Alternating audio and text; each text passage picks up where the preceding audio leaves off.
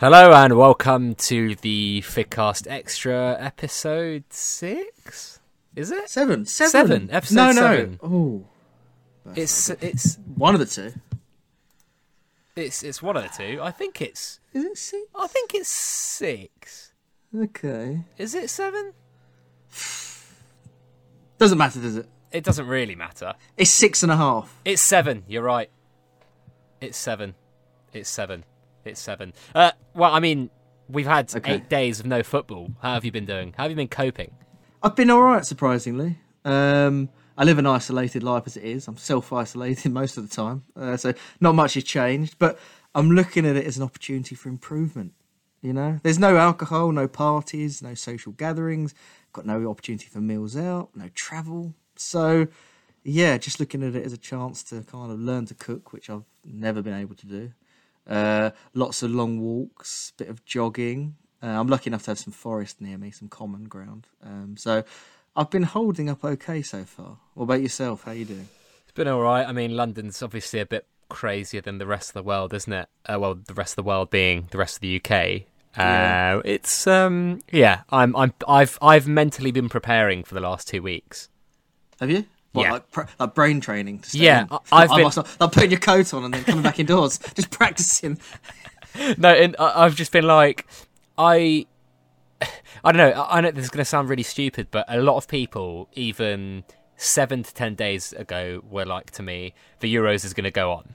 Like, it's definitely, like, there's too much money involved. And I was like, yeah. I don't think you understand the gravity of this situation. Like, No. the Euros is but a speck of dust in the global economy. You can't put figures to it. You know, when you've got the Bank of England printing another £200 billion, the Euros almost seems very small. And it's the same. I had friends saying, you know, Glastonbury will still go, and I was like, you're absolutely insane if you think this is gonna. Yeah, I know. The guy only cancelled it, didn't he, a couple of days ago? Oh, insane! And this was what 4 or 5 days after Boris Johnson had said that emergency services wouldn't be at big events. So effectively, he hadn't directly the government hadn't directly shut them down, but in effect that they had, because you either have to hire out private emergency staff, which I'm not sure how many of them are kind of, you know, plodding about these days. But I mean, I just found it. I was in the situation where I was like, okay, either I'm insane and I'm completely overreacting, or the rest of the world, or the people that I'm speaking to, are absolutely insane. And I trusted my gut and went with the latter. And I've kind of been right so far in that regard. So I'm still quite cautious. Like, I've been speaking to a lot of people about when football return, and I'm still in the kind of July, August camp. Yeah. Well, we just got a tweet go out before we came on air. It was on BBC Sport. Bear with me while I find it. La Liga president Javier Tebas says Europe's top leagues and competitions are planning to resume in mid-May. I just think that's awfully optimistic. I mean, until we see the COVID curve sort of flatten in Italy, Spain, Germany, UK. I mean, in Europe, it's still on the incline, isn't it? Well, Yes. This is according to FT, Financial Times data I was looking at this morning. It is. Until we get that flat or get on top of it, I mean, we're not even hit the worst of it yet. I think it's very difficult to suggest when it's going to return. I really do think it's one of those things, isn't it? You can't, and there's going to be things like, you know, are footballers going to want to play? Do you know what I mean? Like, are they gonna want to play while everyone else is indoors? Maybe they will. You know, maybe they will. And that's maybe not been touched upon. Yeah, exactly. I mean, Italy. I mean, it's so sad what's happening over there. And it is so you just don't know how footballers and that football family and community are they going to want to play in honour and to give the Italian people something to, you know, watch on TV and kind of bring some normality back, or are they going to want to not play because it's been such a tragedy on their kind of mindset? So I just don't think we don't know anything more. Although last Thursday, you know, I recorded it, and I think it was a flat day, wasn't it? Because Rugani got it the night before, as having all friends texting. That was kind of like reality hit, wasn't it? That's when everyone was like, oh, we are actually gonna not see football for a while. That's right, and we saw a bit of money. Well, not a bit, quite a bit of money leave the market, didn't we? Last Thursday, quite a few sell-offs. And as I was recording, people were messaging saying, you know, what's going on? When's football going to return? So that was a bit of a reality check of where we are and the kind of the state of the global mindset and virus. Yeah, but we're all. Do you know as well? Last Thursday night, the Premier League were going to play fixtures, weren't they, with full crowds? Yeah, it was only a day after. It was. Well, I mean, Tuesday Arsenal were supposed to play Man City on Wednesday, weren't they? Yeah, that was cool. And Tuesday night, very late night, we had Mikel Arteta diagnosed, who is thankfully doing better. Was it Tuesday night? It must have been, right? It was I thought when was it?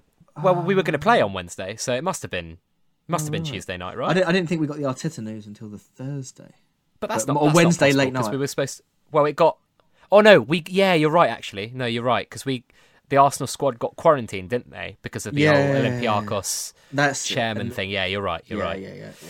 You're right. But it's been crazy. Like I think the mid-May. I think the Premier League are always going to be optimistic, aren't they? But the realities are that no one really knows.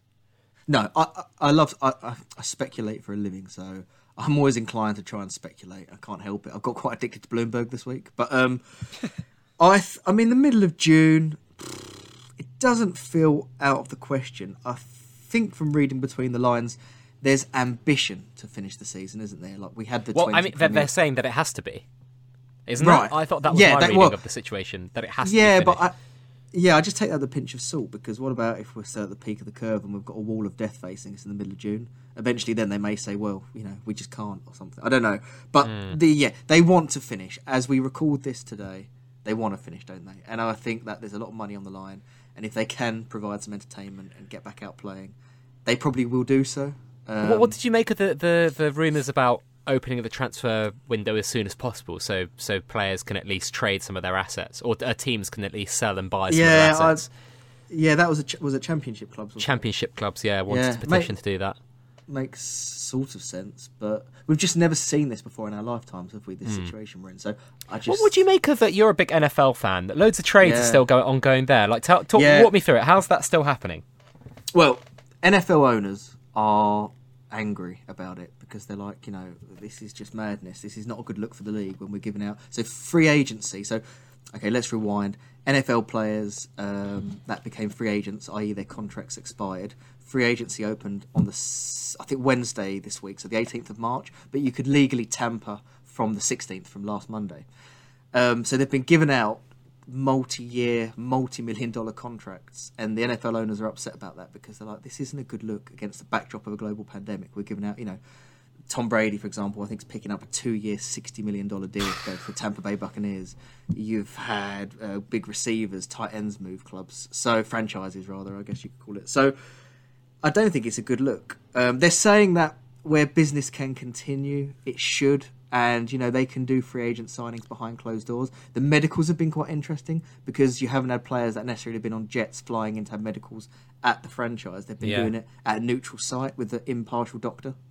So things are taking a little bit longer to get deals done. But, I don't think it's a good look. But then again, it gives some normality, doesn't it, to the US people and something to talk about.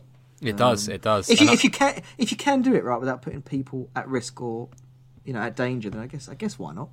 Yeah, do you reckon we'll see something like that in the footballing world? I was going to ask you this today. That's the biggest piece for me that I want to hear from you and what the answer is. Like, how are they going to squeeze this in? Let's play a hypothetical game that they pick up football mid-June and they try and finish the season by mid-July. What's going to happen to the transfer window? Is it still going to open and overlap football? Or are they going to move the transfer window? I think it will have to overlap football. I can't see how it doesn't. How can you have players flying in for medicals when they've got club games going on? Well, I told you, I watched Sam Nasri play for Arsenal, and 2 weeks later he was a City player. It happens. People forget. This is the first season where the transfer window is closed before football, so it wouldn't be beyond the realms of imagination to have it happen again. Do you know what I mean? we got Hakim Ziyech signed, didn't we, in January? Yeah. I mean, that was after. Yeah, exactly, and also, exactly. During January, that's happening anyway, isn't it? It is. Yeah, I guess. I know deals are probably being worked on months in advance, and it's naive to think that communication just opens the day of the transfer window opening. but it feels... Yeah, it felt odd to me that we might have the transfers overlapping the last month of the season when clubs don't know if they're in or out of Europe, they don't know if they've got Champions League qualification, they don't know if they've been relegated. It puts some clubs at a big disadvantage. Maybe you tell me, look, Panda, they just got to suck it up. It's just the way it goes. This is a brand new situation. Or the flip side of it is if you are an Aston Villa or a club in that relegation battle, do you sell an asset and hedge your bets? That's the flip side. Does it give clubs an opportunity to actually secure themselves financially? Like if you're an Aston Villa, could you sell a Tyrone Mings or a Jack Grealish for a lot of money? But you're not going to, are you? You've got a chance of survival, realistically speaking. You're not going to sell those players. No, it's down to goal difference, was 1 or 2 points. Would you not fight for survival? For your fans, for the football club? That's the bit that gets me, how a transfer is going to be affected. That's a big question mark. I believe, my gut says, and it's not really worth a lot, but anyway, but my opinion is that we do finish the football season. I think we do as well. Okay, so that's what, because we were both on the same page that Euros were off. And I think that was one chess piece, that's one pawn moved on the chessboard. Okay, that gives us some space to work with, doesn't it, to finish the leagues? So gun to your head, when does this football season restart? When do we see the first? Let's just give me the date of the first, because I was on Betfair, right? Yeah. And I was looking at these markets as to when people are speculating the Premier League starts. Yeah. And there is absolutely no money for. So will the Premier League resume by the 1st of May? No is currently 1.01. There's no money. No one is willing to... There's no liquidity there. No one's willing to put up a bet on it. Okay. Against it. But there is, the odds you can get on yes are about 2.42. The market's very thin, but, people are still speculating on that kind of thing. But, what do you think the 1st of May, I think, is out of the question? Yeah, I've circled Trooping the Colour Day, Saturday, June the 13th. Saturday, June. That's so specific. Listen, I'm a man of detail. I still think that's optimistic. I think I'd be very surprised if we saw it before. It's 3 months away. It gives us 12 weeks. I mean, even Boris last night backed me up because he said by 12 weeks we may have some normality. Now, you take it with a pinch of salt, and obviously the data coming through isn't particularly rosy at the moment of where we are with infections and deaths, but 3 months from this point feels the kind of earliest. I'd be over the moon if we got it back by June the 13th, put it that way. Yeah, I think, I'd be over the moon with that as well. Late June, early July for me is the... Yeah. I think that's So are we going to get optimistic. A rush on PB? Let's say it comes back on June the 13th. Are we going to get a slight rush on PB players? Yeah, I mean... Yeah. I think we'd see the braver souls going in hard at the beginning, and then I think a lot of people would drip money in when we have like a run of games, because I think there is a fear that if normality resumes, then these numbers are just going to go up again, aren't they? What, infections? Yes. Yeah. Well, I didn't. Yeah. Well, I'm no expert, but that's no. Yeah, Hong Kong had 48 cases today, which is, I think, a daily high for them, which is not good. 34 out of the 48 were from travellers that come into the country. I think it was in the party district of Hong Kong. So that's the risk, isn't it, that we get secondary or tertiary outbreaks. So, yeah, who knows? I think, to go back to Football Index, though, which I guess I'm sort of trying to think about, we probably will get a rush on PB players if we get a date announced for it. I mean, the other thing is that there's going to be an announcement on Tuesday, apparently. Yep. Because, I mean, Adam said that there'll be an announcement after the Premier League talks about their plans. And what can you see coming? They seem to think it's going to be quite big, but, I mean, what can they actually do? Can I throw that? I always seem to go first, and I'm kind of feeling in the dark. Let me put you on. Let me put you under pressure. So, what do you expect next Tuesday? And I'll chip in after that. What would you like? I'd just be very happy if they continued their current offering until that date that the Premier League have kind of stipulated, the 1st of May. I'd be happy with that. I mean, it would be just an extension of of how many weeks on the double. The double media, the double payouts, and then a week on the bonus, right? So I don't think. I think that'd be quite big for me. I think they could add maybe a penny for 4th and 5th, but I don't really. A lot of people are clamouring for that. I don't really see it as that big a deal. It's what can they actually do? They're not gonna make it 10, 8, 6, 4, 2. I mean, shoot me now if that happens. That'd be a big liability, wouldn't it? But if it's 10, 6, 2, 1, 1, then I don't think that's a lot more out of their coffers. And I think if it pleased a lot of people, then yeah, fair. What have we got now? 10, 6, 2. Yes, that's double. So 5, 3, 1. Up yes, to 10, 6, 2. Yeah. So I'd take 8, 5, 3, 1, 1. Okay. 5 places of media, something like that. I'm not with some accounts that want to kind of push, let's bring forward next year's PB, let's dangle carrots for the next season. I just think Football Index, it's in their best interest in this time of economic uncertainty to stay agile. Yeah, how can you actually forecast anything? But it's very difficult. How can you nail colours to the mast and announce dividends for next season, which may be massive? They may have thought, okay, we're going to go with this big number, but there might have been an impact on new users that have been scared off, sadly, with what's happened. We don't know the state of the UK economy. We don't know if football's going to be back. We don't know if the season's going to be... It's very hard for them to push them in a corner and make them come out and nail down these numbers. So by moving, I guess, bit by bit, along with the formal announcements, I don't mind that. Mm. I think it's going to be very hard to stimulate this market in the short term. Don't you agree? Yes. Yeah, and I think it's... I don't, people. I think a lot of people are asking for too much. Like it's. Look at what's actually happening in real markets, right? Oh, yeah. The Fed, the Central Bank of England, they're pumping crazy, unprecedented amount of money into the economy, and it is just about kind of above flatline. It is. Do you know what I mean? Yeah. Like that's the situation that we're currently. It showed some life, didn't it? The FTSE showed some life this morning. A little bit, but like 150 points, nothing major.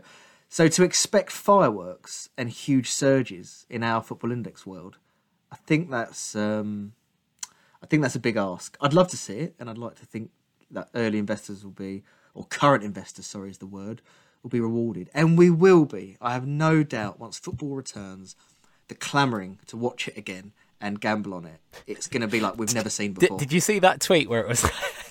Cracked me up a lot, where it was like all of you who have been complaining about things like Burnley versus Southampton being the super Sunday 5:30 kickoff game. I bet that would feel like peak El Clasico at the moment, which is funny and true, isn't it? It's true. Anything's going to be the excitement, even behind closed doors. It's going to be like nothing we've seen. So I think the market's going to go berserk. I want to go back to COVID slightly. Sorry, I know. I'm looking at Germany here. How have they got so? Are they testing rapidly? They've got over 16,000 cases confirmed and only 44 deaths. What is going on there? No idea. It is crazy. Is that from the what source date is that? That is from the ops dashboard that everyone seems to be using. Oh yes. I mean, that is outstanding. It's crazy, isn't it? Yeah. How have they managed that? I mean, I don't really know what to say. A lot of people look at the United. I think the United Kingdom numbers are probably quite similar to Germany, although we probably have more people infected. There's, what is it, 3,300 now? I reckon there's probably we're at a steeper incline, I think, than Germany. But that's on the official numbers, isn't it? That's on the... Oh, yes. Do you know what I mean? We're only testing now 7,500 people a day. Yeah, that's right. Obviously, the infections you're going to see come through. So you'd expect that... But the data I've got, though, here in front of me, is on the y-axis, you've got cumulative number of deaths. Okay. So I'm looking at mortalities. Okay. You're looking at mortality rates. Yes, and that's the data I'm looking at. But, All right. Well, moving back on to more rosy. We heard the CTO of Football Index make his first public appearance, didn't we? We did. Now tell me about it. I haven't. You haven't listened? Sound terrible. I've not had a chance to listen because I've been watching marble racing. I've been walking in the forests. I've been watching old PlayStation games on YouTube, going down memory lane, playing with the boy. So tell me what the CTO. I'm going to listen to it today. But what were the headline figures? So there was a lot of chat about like how they're planning on migrating their tech. So he talked about kind of like his experience with, platforms, trading platforms, and how it gets to a point where you can't really cope with more than a certain amount of people on the platform. And he basically said that the numbers that we're working with right now are about we've got about 500 plus thousand signups. About 200,000 to 300,000, I think he said, were active or had deposited or received a dividend. And then he had about, I think it was like 35 to 50,000 active monthly. And then at any given point in a day, there's 1,000 people on the platform, I think, or up to. So that's reasonable amounts of.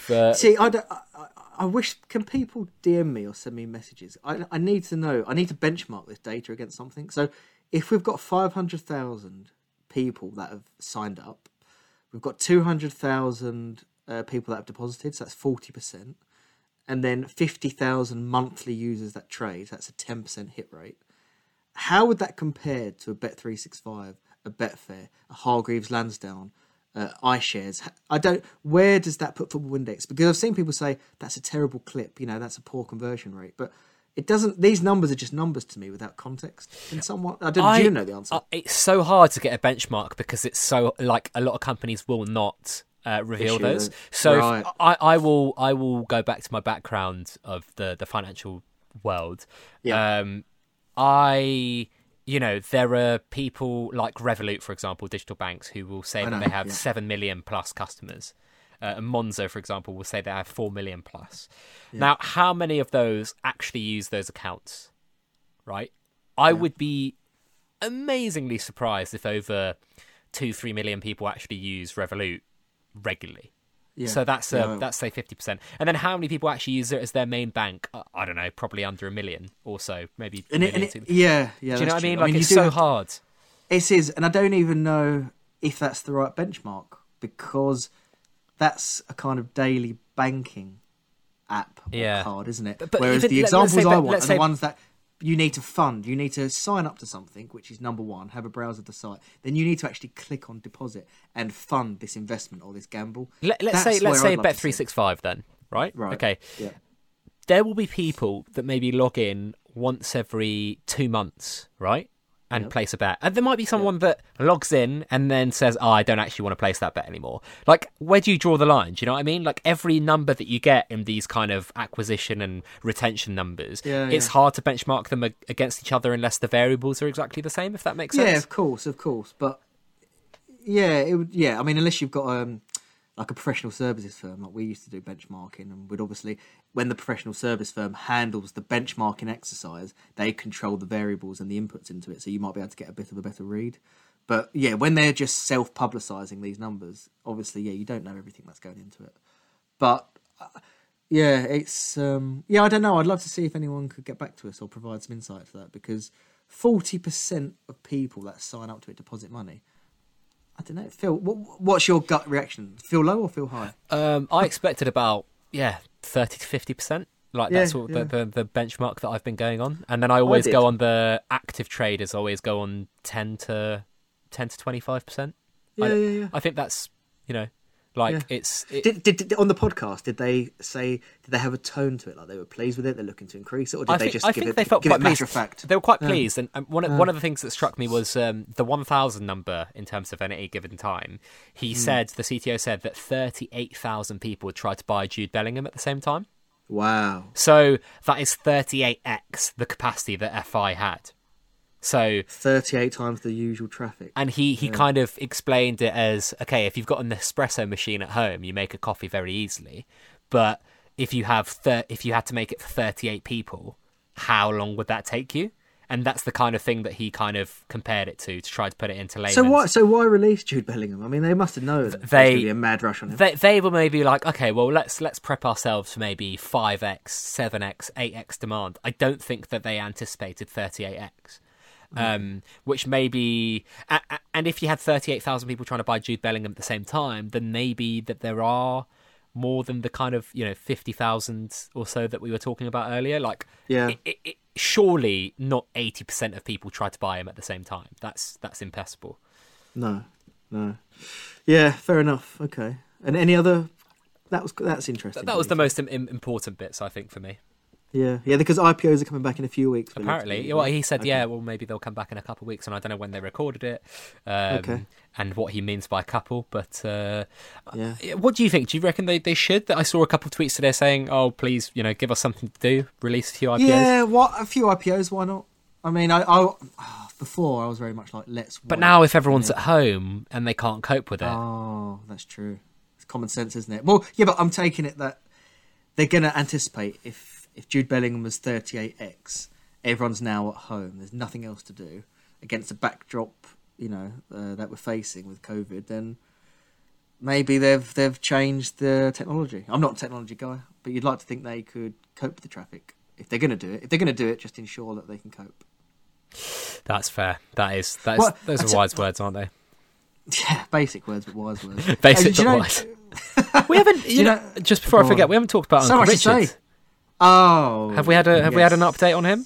We haven't, have we? No. Remind me to go back to Euro 2020. I just wanted to share a little angle I've been thinking about with the listeners out there, the loyal listeners. Uncle Richard, speaking to him every other day. He's holding up okay. Similar to me, actually. My eccentric Uncle Richard self-isolates a lot as it is anyway because he's retired. But big thing this week is really just TikTok. He's found TikTok. He said, have found TikTok and now addicted to it. Trying to learn to dance up the stairs like Perry and Alex Oxlade-Chamberlain. As I can't get out, spending time watching live video cams on Earthcam and I Spy. And no, not that sort of live video cam. That's cheeky. Good luck with the show. How's he coping? He's coping fine, I think. He's quite amusing himself with little apps, little odd jobs, DIY. I think he's about 6 or 7% down from peak. But he misses the football. But he's been a bit like me. I don't think we've been logging in that much to Football Index, and it's actually been quite a nice break. And probably for a lot of listeners, you log in, I hate to say, 40, 50 times a day, some people. So you're not refreshing, are you, all the time at the moment? So you get a nice little break. No. Have you been logging in as much? Probably less. The media rankings can get sometimes exciting now that they've kind of cleared the old... Because we were going to probably talk a lot about that, weren't we, before they cleared that up. But now that they've cleared that up, and it makes sense, isn't it? It's common sense, right? Good move. If it's not directly harming a player's health, then just leave it in, Good move. Just that little bit of finessing. I think they tried to come out with a firm statement and clear everything up from minute one, which is fine. And then obviously as time goes on, they weren't to know what the newspapers would write about. And as we saw, there's a lot of positive work around it, charity work, or there's headlines that don't involve a player's health that just throw the word in. So I think they made the right decision here to keep the media entertaining. And their comms has been very good since last Thursday, hasn't it? Comms have been very good. We've had a slight hold up in today's announcement, so that's next Tuesday, isn't it? I think we covered that at the start of the show, though. So that's next Tuesday, so we'll see what they do there. But comms have been on point. I think there's a slight danger of people getting a bit overexcited around what they can do to stimulate the market, because I don't think we can stimulate it particularly at the moment. I want to see the spreads maintained where they are, because I still think there's potential for a bit of a sell-off. So I personally want to see the spreads held. But yeah, big thumbs up for comms from me. Although Kim did say yesterday, didn't she? Yes. Expecting an announcement this afternoon. Yeah, bit of miscommunication there. Miscommunication, yeah. When that's what I was going to ask you. When are we going to see transfers take hold? Well, we were talking about this earlier. Like media, yeah. Do you expect it soon? Oh, as in the media world? Well, I mean, we had Coutinho come second yesterday, didn't we? Yeah. I was actually surprised at how much buzz he got. Yeah, do you know what I mean? That was nearly 600 points, considering everything that's going on. Like it's. Yeah. I'm just looking down the rankings now. There doesn't seem to be any. Obviously, I think just before we started recording, there was some Thomas Lemar rumours, but. Coutinho surprised me because I saw the article and I was like, I'm sure a few people will buy, but I really didn't expect him to go up in the rankings that high. No. So probably sooner than we think, Yeah, that's going to be. You know what happens with Football Index? All these cycles start a bit sooner than everyone thinks. And that's why there's always massive FOMO with these things. So whenever...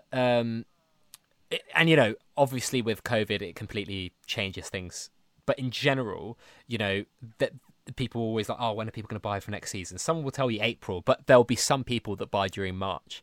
And then all it takes is a couple of people to buy in late March, early April for next season. And then suddenly you've got this mass, people clamouring to buy next season's breakout stars. And I think we could see the same thing as transfers.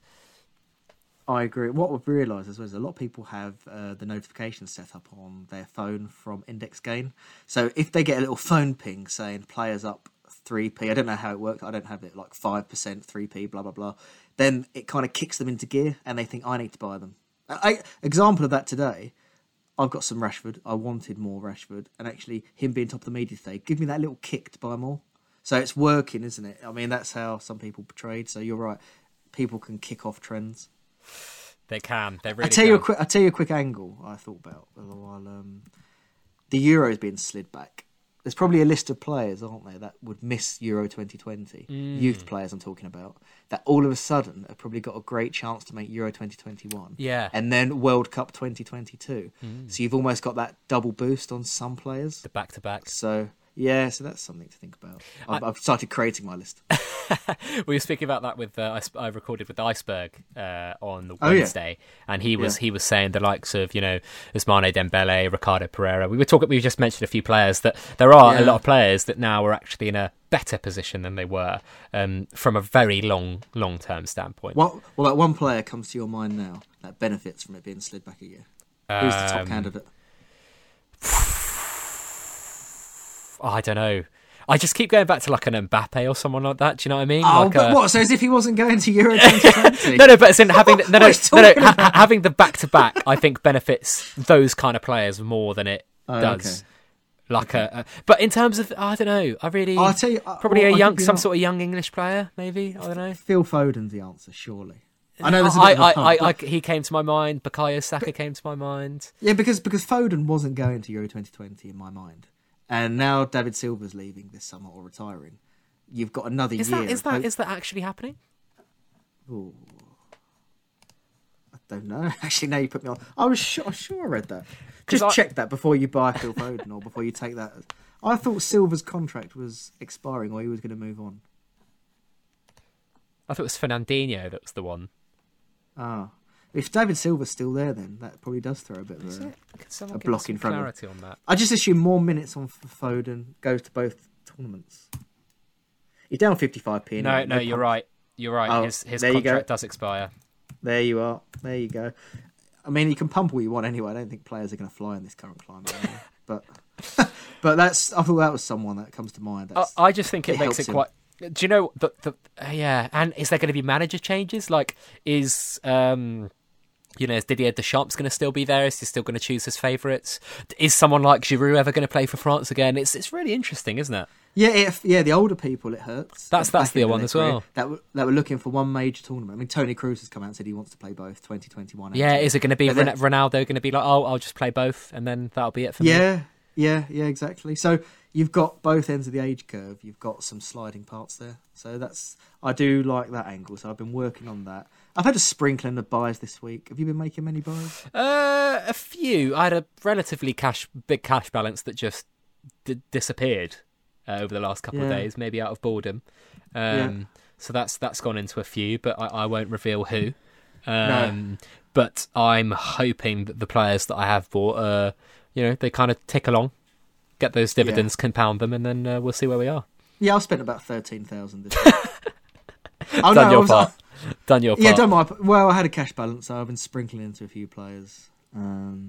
And we just stay agile as traders, I think. Well, before we move on, I just wanted to remind you guys that this podcast is sponsored by The Athletic. They're a subscription-based sports news website, and they deliver amazing in-depth sports coverage. And believe it or not, even when there's no sports on, they feature amazing football reporters such as David Ornstein, James Pearce, Sam Lee, Rafa Honigstein, and you can get 50% off your annual subscription if you use the athletic.co.uk/fig. So that's theathletic.co.uk/fig. And I think they're going to be really good to kind of calibrate and understand when football is going to return. Have you been enjoying the coverage in this downtime? Yeah, I was reading an article today on Tyson Fury and where they ranked pound for pound best boxers globally. So read an article just before we logged on, actually. So yeah, I'm browsing The Athletic. Anything that you've been buying recently that costs more than £2.49, which is the monthly cost for the annual deal? Oh, I bought 2 packs of potato waffles, I believe, and I think they were £2.99 combined. Oh, bloody hell! So that counts, doesn't it? Who made potatoes that expensive? Yeah, but you've got to form them in this beautiful waffle shape, and you can toast them. So you pay a premium for that in my world. You do. That kind of production is not easy to come about. Well, we're gonna do some experimentation, aren't we? We're gonna have our first ever caller. We're not really sure. Happening? Yeah, we're not really sure how it's going to work. But should we admit them into the call? Have they been listening? No. Well, they're in the waiting room, so I'm not sure if they've been listening. But let's admit them. Let's see what happens. All right. Bring, bring, bring, bring. Hello? Hello? It's just connecting. Can you hear us? Hi. Who's that? Have you dialed in via your phone? No, I dialed in. Don't know. I just pressed dial in via the audio something. Oh, okay. So are you on your laptop? No, I'm on my phone. Oh, you're on your phone. Okay. Yeah. Nice. Oh, sorry. Okay. Yeah. No. I'm using my phone. Yeah. Oh, okay. Cool. Have you been listening to the show so far? Have you heard us? I heard everything you said about me. Oh no. Well, introduce yourself. I mean, you wanted to volunteer to be our guinea pig. Okay. Hi, guys. If you don't already know me, I'm ASP. Been on the platform since January 2016. I think I'm using number 2,500 or something. Got a portfolio of just over £1 million. I've made it a little bit more than that. I've withdrawn some over the course of time. And yeah, always, as I'm sure people may be a bit frustrated with, been quite a harsh critic as well as a vocal supporter of the product, because I'm quite keen to see this get to the heights I think it can. And yeah, obviously joining this podcast in pretty interesting times right now. Yeah, what have you made with it? What are your thoughts currently about the world and football index and football in general? I mean, I think it's hard.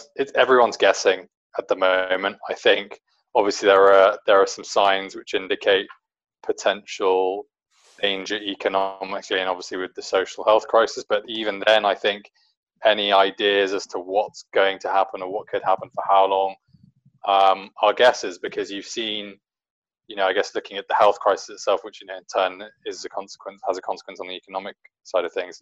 Countries that have been able to slow coronavirus down through various measures, which illustrates some hope. But then I guess on the flip side, you don't know then when measures are released in terms of strict measures, how that will then have a knock-on effect and how the whole thing can be managed. So I guess that understanding of the actual health crisis, and then obviously how that will then impact the economic side of things, for better or worse, it's anyone's guess. I'd say clearly all markets have reacted, and even football index had a smaller reaction. But I think it's just a case of taking every day as it comes, taking every week as it comes. And my gut feel, again, this could be totally wrong, but my personal gut feel is that after a period of severe restrictions, whether that's a month, whether it's 2 months or 3 months, I think we will get a hold of this in the UK and in other countries. Obviously, other countries may have a slightly bigger lag time, like it's going into Africa now. I'm sure it'll go into South America more, but there will be a point where we get a hold of it. I guess the only concern is, economically, are we robust enough in the UK and globally to weather it? I think personally, fundamentally, the fundamentals are okay, but we don't know. There could be, intrinsic, systemic issues again, like there have been many times before in history that may be uncovered a result of the economy, worsening, which we don't know about, which could make things worse. I don't know. I guess that's the point. I mean, well, it's not a very good point, but I guess that's what I'm trying to say is it's anyone's guess. And so in short, when it comes to looping this back to football index, to be honest, I mean, I think most people should just try and relax a bit and just, take it as it comes, because we don't have any control over it. We don't know what's going to happen. So all we can do is sort of wait and see. I don't know if that's even useful, everything I just said.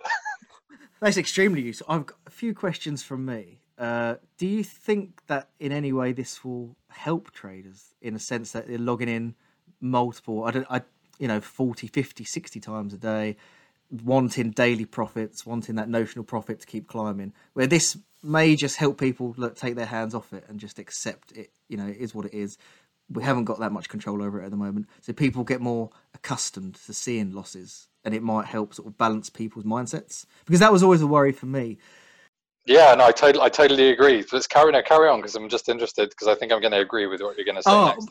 Okay, because my big worry one day, I'm talking many years down the line, when this gets a challenging market and turns into Betfair, where people that have been very used to daily profits, monthly profits, and enjoying this green figure, when it becomes a bit more of a challenging environment, if people haven't sharpened their skills, got accustomed to losing money, do they just pick up their cash and run away from the platform?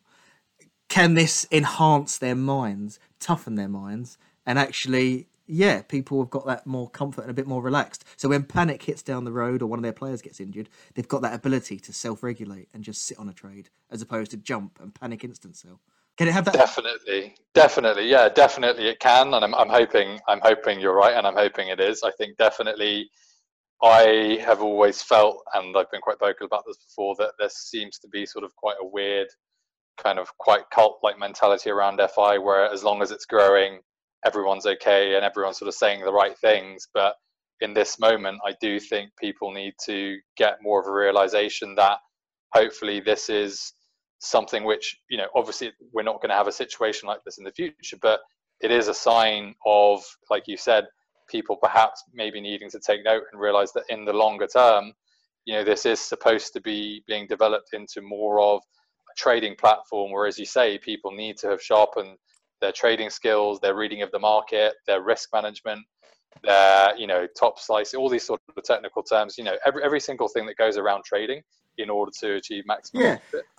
I never expect people to be analysing candlesticks and move into extremely advanced technical trading, but just some of those softer sort of mental skills that you may need for it. I think it can only be a good thing in some ways. I'm trying to look at the silver lining here.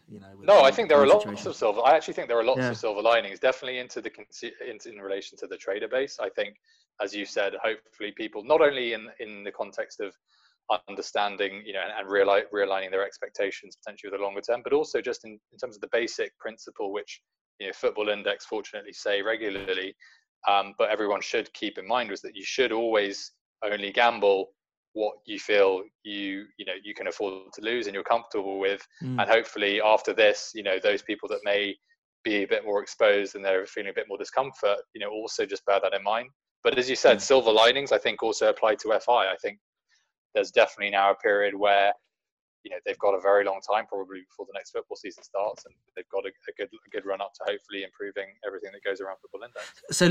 So let's just think about order books. Now, we never knew the date that they were going to be implemented, but we believe that they're kind of in the latter stages of development. Where, if you're Football Index, where would you, because you understand the business model probably far better than I do, where do you go with order books now? Do you try and keep the original time frame? Do you delay things back? I don't know. Where does that sit now on your priority list? It's a difficult one. I mean, look, my personal opinion, which is just my personal opinion, is that most things that are changes should be done in the off season. But I can understand, not just from FI's perspective, but even from my perspective, looking at it, I'm thinking, we may not have football now for 3 months. We may not then have the new season, therefore, till towards the end of the year. That's a very long time with which to be dealing with, I guess, dealing with the current system and not sort of having access to the potential improvements that we could. So I can see the argument maybe for retaining the timeline, whether that's May, June, July, but I would still, in my personal opinion, I would still wait until the off season. How do you guys think it will be actually implemented? Because the more I think about it, the more I think that FI will, or some sort of liquidity provider, will still offer an instant sell function, and we as the traders will just trade in between the current parameters, if that makes sense, the current spread. So, for example, right now the spread on Sancho is 10 and 6, so buy 10, sell 6. Essentially, we could start moving that buy price down to whatever we'd want to, and then the sell up, and we'd meet somewhere in the middle, and probably I'd say 75% upwards. So, you could probably buy Sancho now for, I don't know, let's say nine or so pounds, and sell him for a fee quite, closer to that. Do you think that kind of thing will happen? Yeah, I think we'll just be able to trade inside those. I think it will still be there. I don't envisage a wholesale change initially, like the feel and look of it. Although I'm not the best person to ask because they didn't let me volunteer to use them. Oh, did they not? Why not? They did offer. I was late to it. It's my fault. Lazy. The time I got around to replying, they said they look visually good though, don't they? From the they look that we've really seen. good. They look really good. And it's what we need. I can't wait for them to have the ability now to pick up Sancho at £8.50. Or yeah, I was saying weirdly, or it would have been Pellegrini. Name whoever. Sorry, it would have been weirdly an amazing time to have them there, wouldn't it? It wouldn't have been. I would have felt. Don't you think a lot of people that hadn't launching them in this crisis? A lot of people could have been taken advantage of because they're panicking to get out and get their cash out, and they would have been fleeced by people that can, hold on and buy them at cheaper prices. But then it's quite a tough environment to launch them in. Last Thursday would have been, but give it till May or June, then I think it'd be more realistic. Yeah, obviously, like it would have been. I think FI would have looked at this and been like, we need them now more than ever, right? After the kind of spreads that we've seen. Yeah, I think you're right in terms of I think there'll be a liquidity provider that will provide, the base instant sell price, and probably their role at the beginning will be much greater than it probably will be going forward, obviously, because we need to have as much stability as possible. But I guess in due course, so in that sense, initially, yeah, we'll probably be trading more in between. But I think over time, the sort of clarity between who's the liquidity provider and traders providing that sort of base instant sell price will probably just blur a bit more and more. But I guess ultimately, yeah, there will always have to be the buck will have to stop somewhere. So I guess they will need to retain that function. But I just imagine it will get less over time. Yeah, because I don't know, Panda, you must, you use Betfair, so you must have. Do you have a better understanding of how... But even Betfair, they have about 50-60% of the liquidity provided by third parties. Even Smarkets, for example, I think they provide 50 or 60% of the liquidity themselves. So, right. And we've got BetDAC as well. I mean, I'm of the opinion that we'll see the instant sell placed there. There's no doubt about that. They're not going to want to rock the boat, and it's going to have trainer wheels on to start. But then just over time, that will slowly be backed off. We need it. I mean, I can't wait for it. I think it's going to be such a good addition to the platform. Enable, a lot more liquidity, commission to be generated. But I was saying when you dropped off the line, this is a particularly advanced time to drop it in when there's a lot of panic around and people may be desperate to take cash out. It feels quite a hostile environment to drop them in. So some users may be eaten alive. So I don't mind them holding it back a bit. My other point here, I was just going to ask Fig, unless you've got any more on order books. I was I forgot ASP was dialing in. The CTO data, I don't know if you heard the piece in the first half an hour when we were recording. I made the reference that, okay, we've got 500,000 users, 40% of that, so 200,000 people that have deposited, and then 50,000 active users per month. I don't quite know how these numbers are put together. Like that, yeah. So about 10% active users per month. To me, they're just numbers. Unless I've got context or I can benchmark it against like iShares, Hargreaves Lansdown, Free Trade. You name it. Like, what I don't know. What do the numbers really mean? Do you have any idea? Is that for you? Do you think they're acceptable? Because you've been a critic of the platform. You want the best for it. Some people don't always like your tweets, but you've always been vocal in your support of them. Is it? Where do the numbers feel to you? I think I'm going to be like I tend to be. I would take what I think most people do anyway. So I don't need to say this, but I take what I say with a pinch of salt because I tend to be more. I think I'm a harsher critic probably than most, but to me, I appreciate that.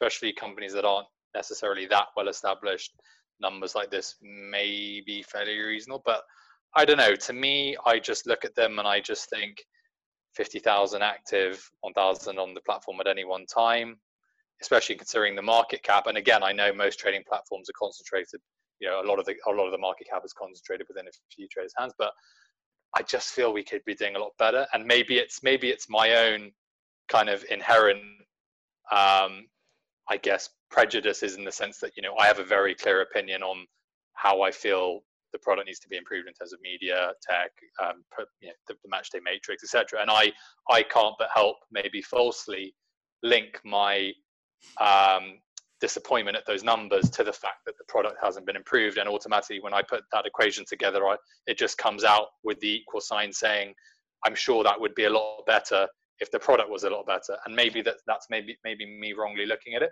but that's what I can't help but think, is that they're a little bit disappointing. But I imagine that if this thing was really sensational and totally user friendly and understandable from the beginning, and we had order books and we had IPOs and we had et cetera, then I just can't help but feel they would be a lot better. I don't know. That's my personal opinion. I would tend to agree with that, but I would say that we actually have to take the figures with a pinch of salt. I think, Panda, you said that we can't really benchmark them, but in actual fact, like, even benchmarking them is really hard, I said earlier in the show, because unless all the variables of the figures that you take into account are completely the same, it's very hard to benchmark them, isn't it? Because Bet365, they might measure an active user as someone that logs in once a month, but FI might measure an active user as someone that buys a share once a month. Do you know what I mean? Like, it's hard. And I think that I do agree with that many people active monthly. I've always worked under the assumption it's like 10-25% active users compared to signups. But we see the potential there, don't we, ASP? I think he mentioned that 38,000 people tried to buy Jude Bellingham at the same time. That's not a small number, is it? No. I mean, and just to be clear, and I guess that this hasn't always come across with me, I always, and even more now, I'm so desperate to see the potential of this platform realize, because like you said, even those numbers on IPOs like Bellingham, there is so much potential with this product. It's actually scary, and that's, I guess, more of where the disappointment comes from, is that I think we all know, and I definitely know, that this thing can be absolutely massive. I mean, it can be, as I think I said on the first pod with you, totally revolutionary and a total game changer. So it can be. I mean, nowhere can I bet on a player's career, and nowhere can I, from a gambling perspective, if a right winger tucks inside and plays centrally and there's a change of manager, nowhere can I, outside of Football Index, kind of make a bet on that having a positive impact on his career. Because I can bet on the team improving, so I could think, because that player's come centrally and there's a new manager, they're more likely to beat this team this coming weekend. But yeah, nowhere can I kind of drill down and look at it on a sort of player career basis. So it is completely revolutionary.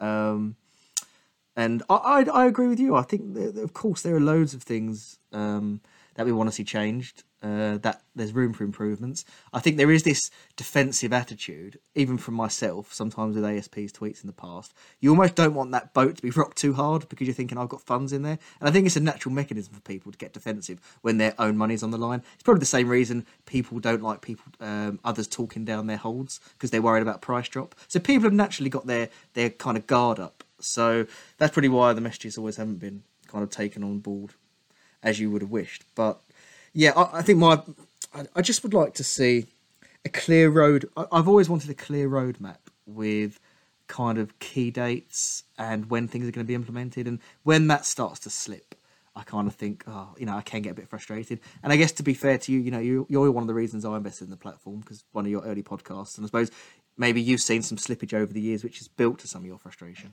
It's not even that. I see the same things that you're talking about. But I guess what's more frustrating is that when you've seen them for longer, it's even that's what. Yeah. So that's what I see. The same things you're talking about, and I guess maybe just through inertia, it's like I kind of put them to bed for a bit, but then they kind of build up. But I totally agree with you. It's I guess it's a balance between them mentioning things and then getting questioned about them incessantly and maybe not knowing exactly when they can be done. But at the same time, like you said, someone like you and me, and even if you have a small portfolio, it would be nice to have, even, for example, I sent an email to them, and I just wrote, like hypothetically, you could easily just say, for example, right now, this was at the time that they were putting those promotions out, transfer dividends, and then I think there was another one.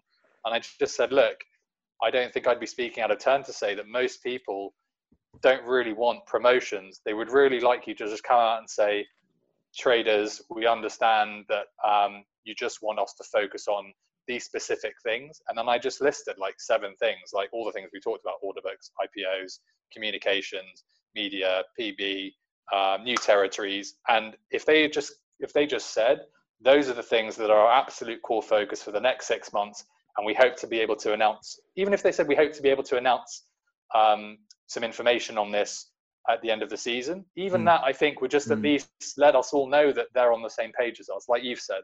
But with you saying, even for me, hearing someone like you say that you feel a bit uncomfortable because they haven't done that, for me, I just think, why let that happen? Yeah. I just think, I don't know about you, Fig. I would just like to see clear priorities. Like, we're never going to agree as a community in terms of priorities, what needs changing, or maybe we could on some, but I almost don't want them to juggle every single ball at the same time. So then again, I don't know their capacity as a team. Can they? Do they have a large enough team to change PB, to change MB?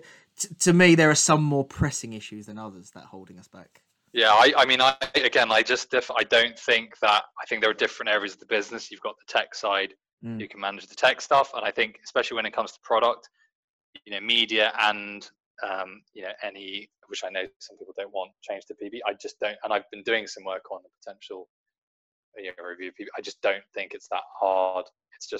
I think people make it into bigger things, a bigger thing than it is.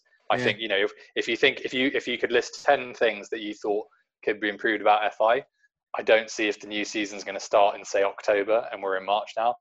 I just don't see how, other than maybe the tech, that's probably the biggest thing, this global tech hub that they mentioned that needs to be multi-currency, multi-language. That sounds like a big deal to me. And that sounds like something that you really need to test the shit out of before you launch it. But the other stuff, I just personally don't see it as that big a stuff.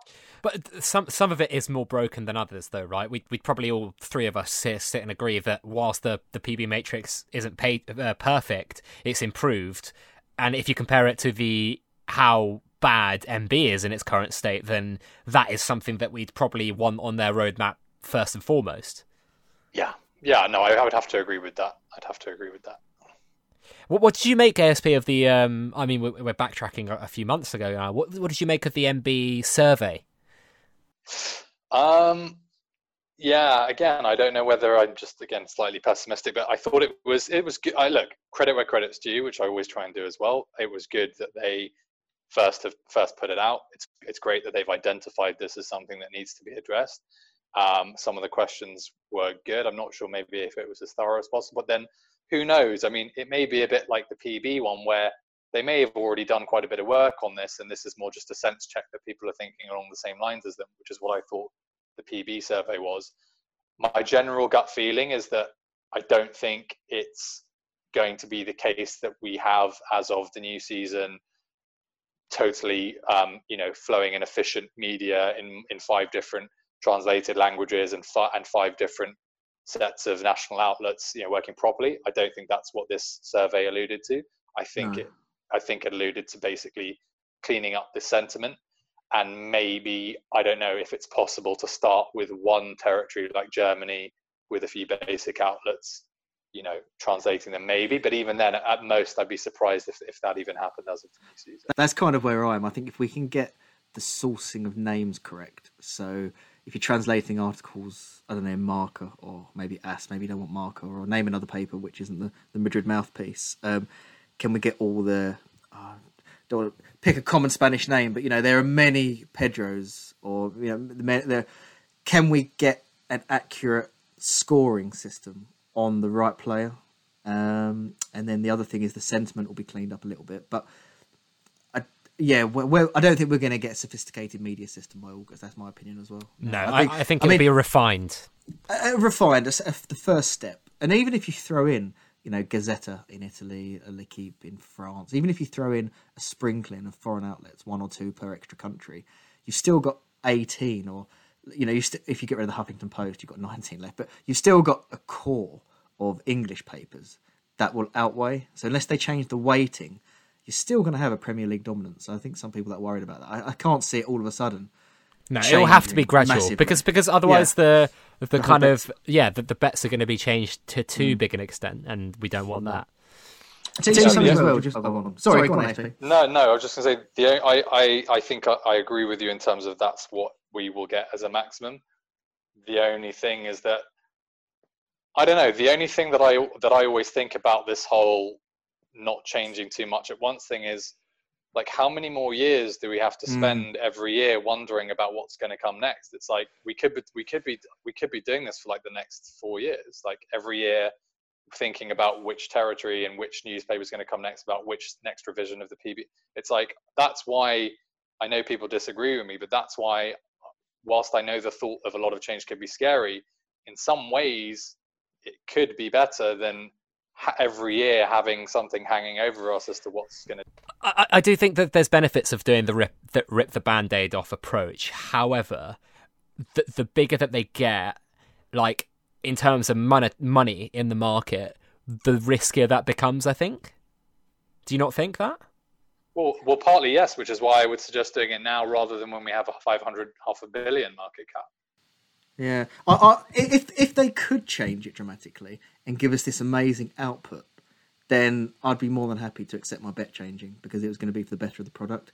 I just don't know how realistic that is. I haven't got much faith that they can do a wholesale big change on media in 6 months. So I'm almost resigned to the sort of piecemeal changes over the next few years. I've kind of said before, trading announcements is kind of what I've started to specialise in, which is not necessarily a good thing, but yeah, that is the way things are. Well, what was I going to ask? ASP, that was a key question for you, and you don't have to necessarily answer this, but I saw a tweet the other day that you put out, commenting on maybe a lack of understanding of the way football index generate cash or money.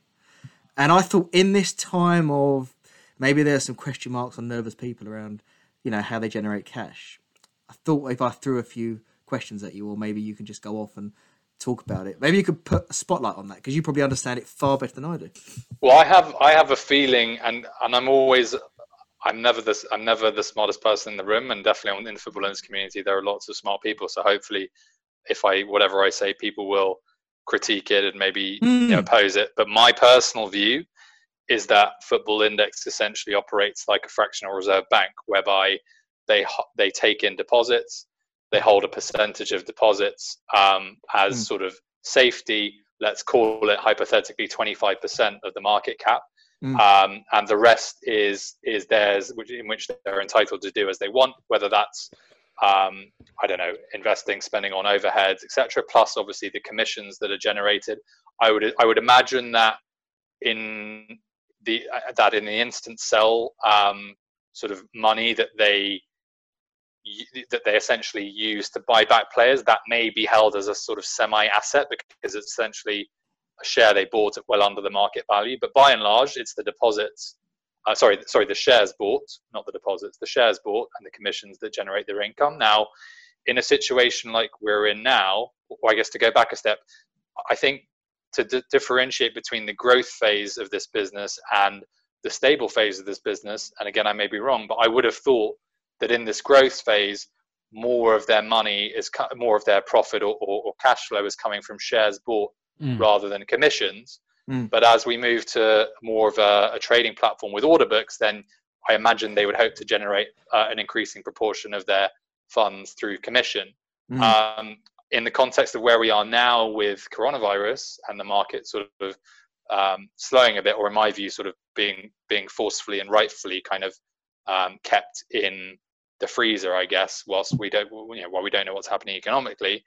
I would have thought, again, as per my understanding, that they have cash reserves of, let's say, 25% or if not more of the market cap, which are their emergency fund, which, in addition to taking on whatever they took on in the deposit bonus, that's their kind of fund through which the next 3 to 6 to 12 months is what will in my view see us through until this sort of gets going again. So a couple of questions. So let's say Jude Bellingham IPOs and they sell X number of shares, and the cash that they receive for those shares on those bets is, I don't know, £200,000.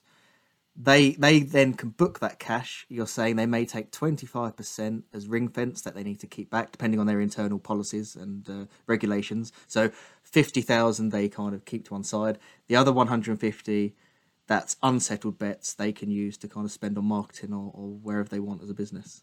Yeah, and the reason why I think that works is because if you imagine, say, I guess in normal times, Neymar's £8 and they hold 25% of that, which say is the equivalent of £2.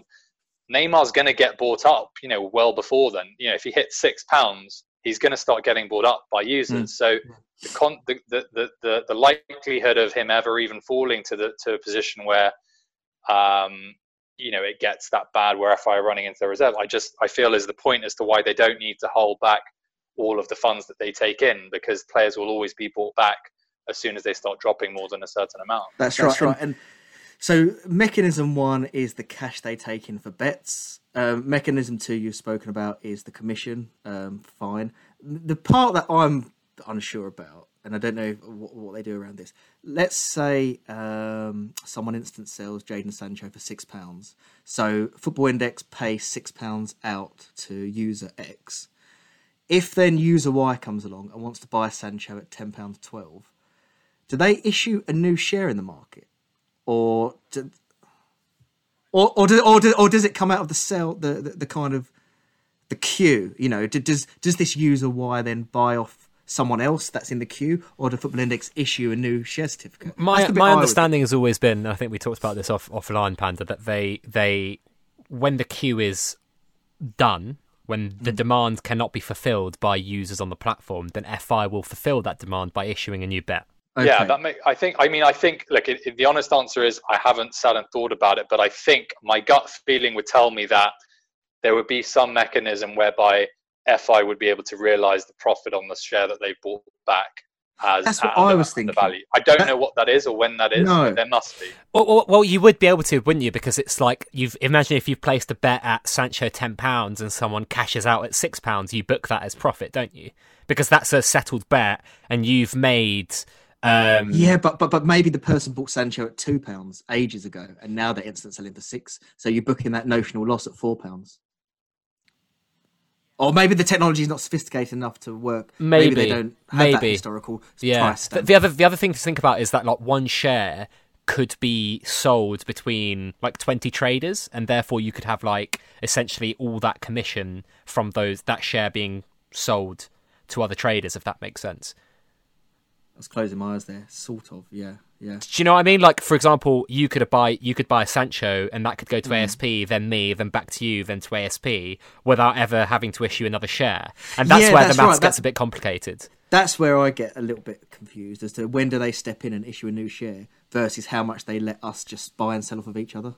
I'm not clear on that either, but I think for us to kind of speculate on that, it would be quite finger in the air, wouldn't it? It's very hard to know. They are a private company. It's they are. The point is, I think that there's ways for them to create cash and enhance their cash flows if needed. With IPOs coming up in May, with people instant selling Sancho at £6, whether they can generate that notional profit. Well, that's the thing. When people are like, "Oh, why don't FI want to IPO players?" It's like, of course they want to. It's part of their business model, but they currently can't. So I think hopefully one thing that can like this last bit of this conversation do is like open people's eyes and kind of make them realise how that kind of works, if that makes sense. Yeah, I think there's no harm in thinking sometimes how the business operates that you're investing in, or not investing, gambling in, I should say. We're customers, aren't we?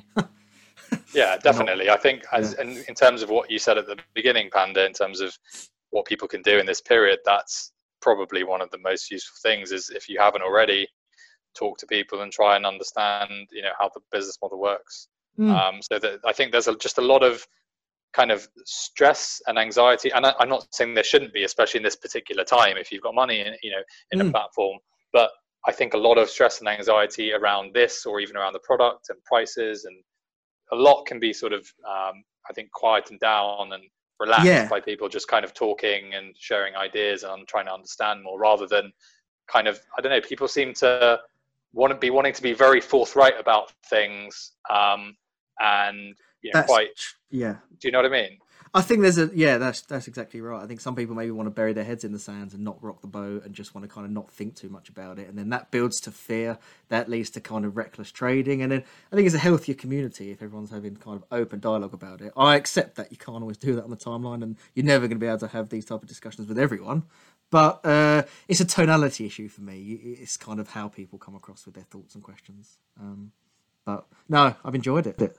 Yeah, thanks so much for joining us. I've enjoyed talking to you. You know, this is the guy that pissed me off so many times on the timeline. What a gentleman. Yeah. Thanks so much for being our guinea pig, ASP. No problem. I actually, really enjoyed this as well. Really enjoyed talking to Panda for the first time. And good to talk to you again, Fig. Cheers, man. Thank you very much for joining. Where can people find out more about you?